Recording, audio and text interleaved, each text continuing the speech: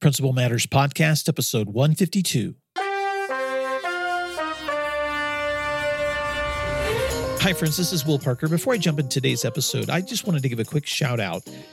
If you are an Oklahoma administrator or in a nearby state and you're looking for amazing professional learning, COSA, the School Leaders Association that represents our Superintendents Association, elementary, secondary, middle level, and special education associations, is hosting our summer conference June 4th, 5th, and 6th in Norman, Oklahoma. And we have an amazing lineup of keynote speakers as well as amazing thought leaders. Tim Elmore, who leads Growing Leaders and is the author of Marching Off the Map, will be keynoting. Bronkar Lee, who's going to be talking about innovation and creativity and maintaining health and well-being for leaders, as well as thought leaders like Marlena Gross-Taylor, who will be presenting on branding like a startup, or John Wink, who will be presenting on excellence in every classroom, creating school-wide systems for teacher success, or Justin Bader.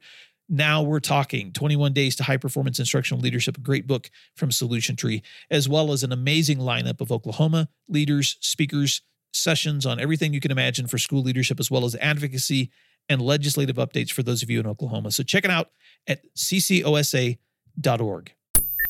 And now let's jump into this week's episode.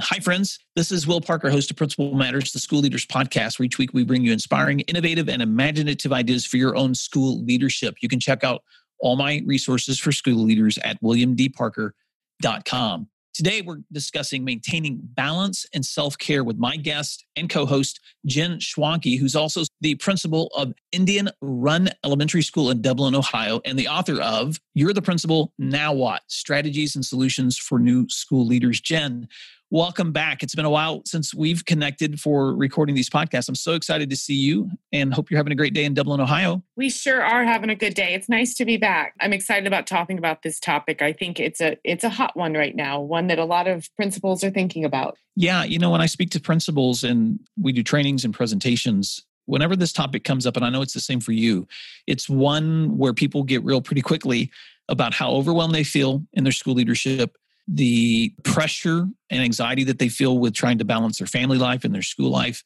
In fact, just this week, I was in Freeport, Texas, presenting to Brazosport ISD, a wonderful school district there with a big group of assistant principals and aspiring leaders. And I spent the day talking about leadership strategies, organizational leadership, team building, and we also talked about individual self-care. And afterwards, I connected with a good friend of mine there, Brent Jacob, who's chief of staff for that school district. And he took me for a drive down to the Gulf waters so we could just see the ocean. And it was absolutely beautiful. But Jen, even while I was standing there looking at the sand and the clouds and the water, I was so tired and so distracted, so distracted from that day's work that I kept having to tell myself, be in the moment, be in the moment, be in the moment. So all the things that I had just been trying to encourage principals to do, I was having such a hard time doing. And I also remembered that this is exactly how teachers, principals feel every day.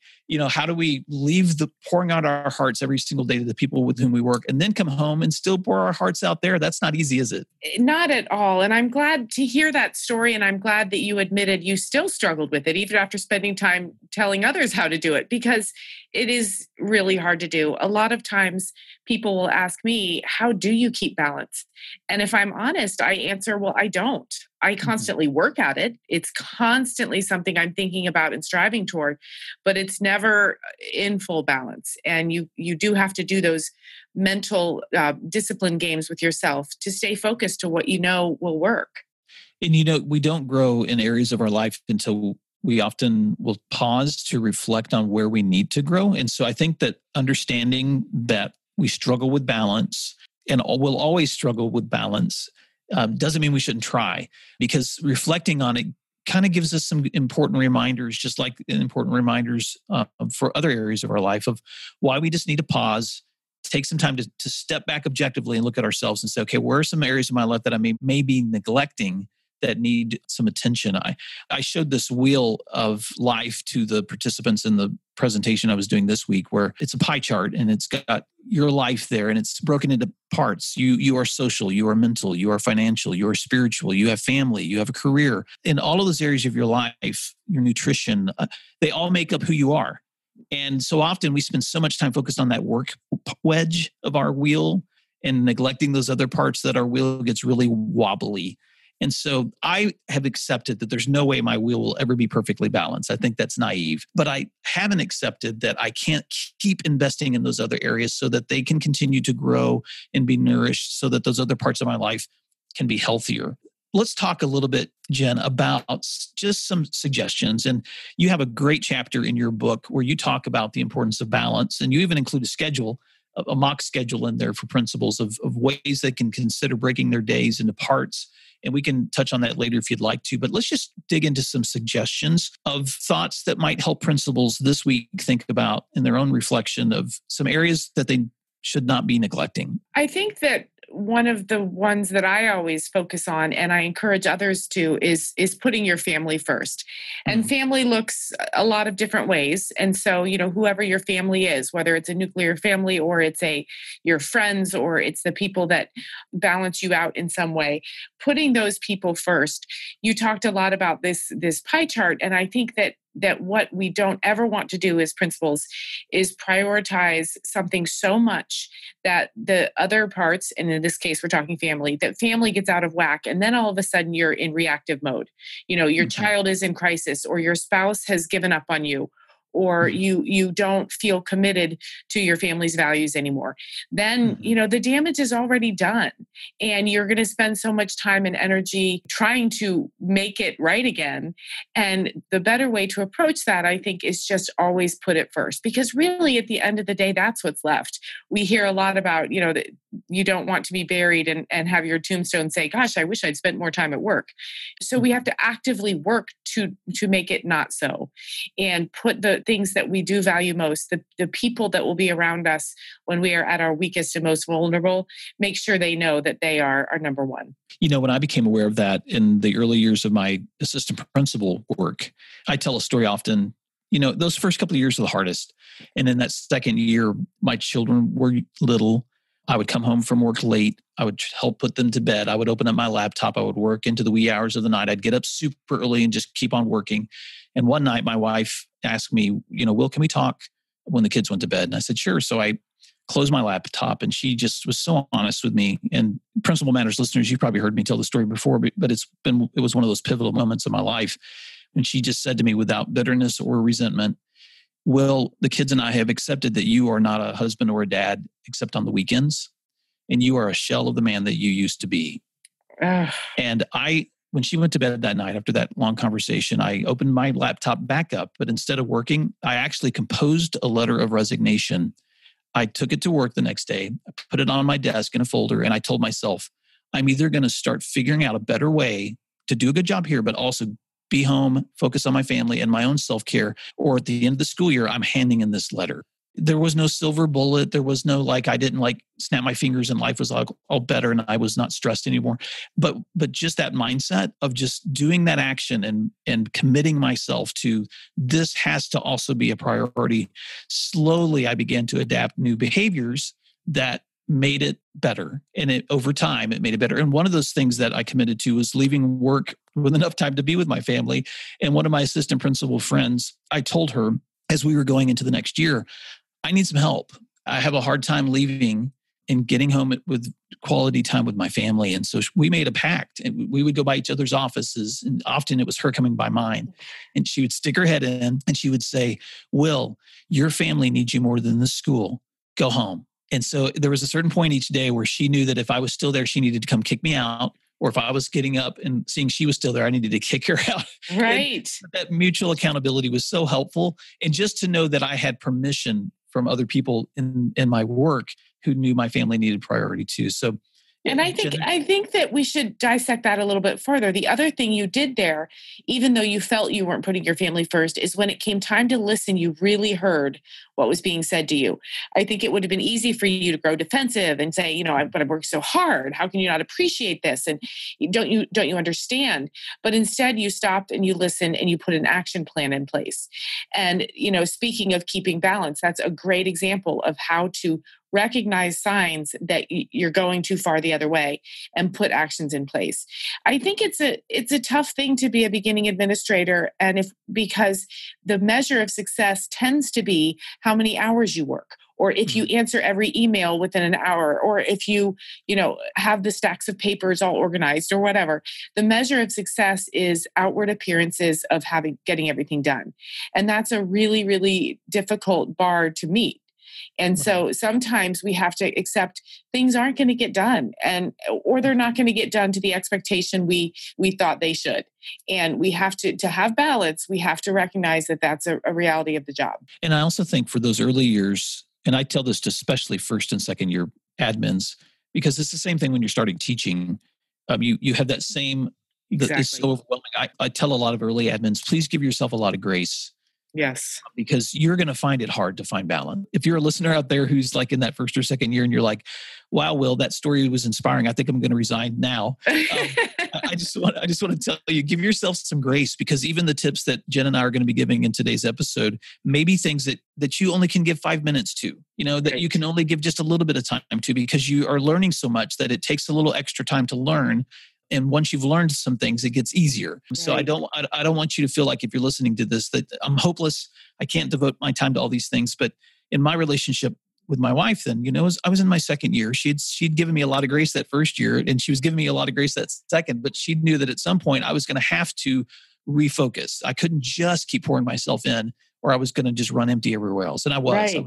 I had put on at least 20 pounds. My blood pressure was high. I wasn't eating lunch during the days. I was just eating while I ran. I wasn't spending time with friends. I was just working. And that's a recipe for burnout. And so what are some other things, Jen? I know family is so important. And if you have some other thoughts on that, feel free to put those in. But there are other areas that I think principals should focus on to maintain balance.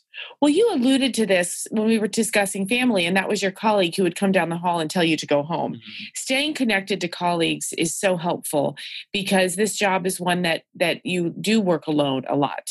And I always say, when I'm working with groups of principals, loneliness is not being alone, and being alone does not make you lonely. So even though sometimes I tell principals, yes, you work largely alone, but that doesn't mean you have to be lonely. Good. And if you are feeling lonely, that isn't necessarily attributed to the fact that you work alone. And so, we have to work to avoid that, and staying connected to colleagues, whether it's an assistant principal down the hall or it's a colleague that you call across the country, just someone who can understand the work and make sure that you don't fall into the black hole of loneliness. Because, especially if you're not doing our first tip, which is putting your family first, if you're not staying connected to colleagues who will help you balance it out, that's a recipe for disaster. And you'll find yourself turning in that resignation letter, which we don't want anyone to do. Something else I think we could add to that list too, for just connecting with others while you're working, is something I mentioned already, which is actually take time to eat. Food can be kind of some touch points in your day where you can reconnect with people, because so often I would make the mistake of trying to eat while I worked, or catching up on email. And I still make that mistake even today. But if I would purposefully look for an opportunity to sit down with someone else, and those first few years when I began to try to repractice some habits, I would go, especially my other admin colleagues or people that were doing lunch duty with me, I would just try to connect with them and just eat and talk, and not even necessarily about school, but just let me hear about your life and what's going on with you. And let me tell you what's going on with me. And just that adult interaction with other people that share things that you care about, or maybe they care about things you don't, but it's fun to hear what's going on in their lives. It reconnects you to that community that you're in, and you're not necessarily feeling alone in that work. I think that's an important thing to talk about. We could talk about it all day. I say in the book, don't eat like you work in a school. And so by that, I meant the quality of the food, of course. You need to eat well. But I am terrible at doing what you just described. I always think, I just need these 20 minutes to catch up on email, or to go in my office and read through something. And so I've told myself too in the past that I need a moment alone. And that is true. But eating is an act that connects us to other human beings. And it does force us to slow down sometimes. And for me, I find myself when I don't commit to that, I chew too fast or I don't chew at all. I wolf down food, then I have a stomach ache, and then I get a headache. And it just perpetuates itself from there. So to have that self-discipline to stop, connect with another human being, chew your food, chew good food that will really make you feel better and sustain you throughout the day, then you don't come home with a headache and you're already barking at your kids and snapping at your partner because you've taken care of yourself for that midday meal. And that, of course, applies for the evening meal and the morning meal as well. Right. We've all heard we are machines and we have to fuel the machines correctly. So that's definitely worth noting in terms of keeping balance and staying healthy. Yeah. And so I know that we may sound like grandparents today, but we do. We sound like we're 80. Well, we do. That's so old. But good nutrition is so important. And so like when I used to like on the fly grab a slice of really yummy but gooey pizza, that catches up with you after a while. But I'm not saying don't enjoy a good piece of pizza every once in a while, but think about the food that you're putting in your body and how it affects how your brain works and how it affects how the rest of your body feels. And practice good nutrition because you're going to be healthier too, because good nutrition keeps your body strong. And you know that you're dealing with like thousands of germs as you're running around with kids all day long and teachers who are sick. And so the ability to maintain good health, it affects your mindset and it affects your energy level. And Jen, for me, that was also exercise. And I loved exercising when I was younger. And when I became an admin, that was one of the first things that I just stopped doing because I just was running out of so much time. But there's this compound effect that happens. You're not taking care of your body. You're not eating well. You're not exercising. So then your body doesn't have the kind of energy and strength and perseverance that it had before. And so one of the commitments that I made after that conversation with my wife too was I still got up very early in the morning, but I refused to open the laptop. And instead I set my running shoes out before I would go to bed. That way they were there in my running clothes. And that way I didn't have to think about it. They were just there and I could put them on. I could step outside my door, set the timer on my watch or my phone, and just go for a run. And that's not what everyone loves to do. So people, maybe it's yoga, but maybe it's a brisk walk, maybe whatever it is. Maybe it's rowing or skiing. But for me, that was what I knew I could do in 30 minutes, get back to my house, shower, get ready for the day. And as that became a new habit, then suddenly I found myself with more energy instead of less. You'd think getting up early and running would give you wear you out, but instead I had more energy because I was taking care of my health. Well, and when you do that, you have a little bit more of a swagger with your walk when you walk into your office, because you're looking around and you're thinking, you know what? I've already slayed dragons this morning. I have run my workout. I have showered. I've eaten a good breakfast. Bring it on. So, true. It's so true. And a lot of administrators I've talked to who have found that a certain time for exercise, many of us do it first thing in the morning because first of all, we're too sleepy to hate it. And second of all, it does give you that little extra swag you need to go in and kill the day. And it's also a problem-solving time. There are many times where I've gone home in the evening unable to figure out what the next solution for that kid, that parent, that teacher, or some situation I'm trying to solve for myself. And wonderfully, during that run, sometimes that solution works itself out. And part of it, I think, is just the space to think. And part of it, I think, is what's happening in your body with the endorphins that are releasing and the oxygen that's coming to your brain and the ability to actually reflect. And I also pray when I run, Jen. And so I sometimes I combine my spiritual walk with my exercise. It gives me a chance to reconnect with those things that are important to me. And I think that's an important part of staying healthy. Well, since we're sounding like grandparents and like we have all the information to share with the world, let's talk about sleep too. That's another thing. Many of us principals, we stay awake and we worry about any number of problems at school. And I've been spending some time lately, and by lately I mean the last 5 years, really trying to do some, a mental medication, for lack of a better word, a mental self-medication where I force those thoughts to turn off. And I scold myself like a grandparent would. This is not helpful. This is not healthy. It's 10:30 at night. Now is the time to sleep. And, forcing myself to shut off the thoughts so that I can get a good night's sleep. Jen, that reminds me of a great book I read this last year by Daniel Pink called When: The Scientific Secrets of Perfect Timing. And he talks in that book about not just the importance of sleep, but even the importance of just taking breaks, moments of rest throughout your day, moments of rest throughout your week. And, there's a quote from his book where he says, there's a growing body of science that makes it clear that breaks are not a sign of sloth, but a sign of strength.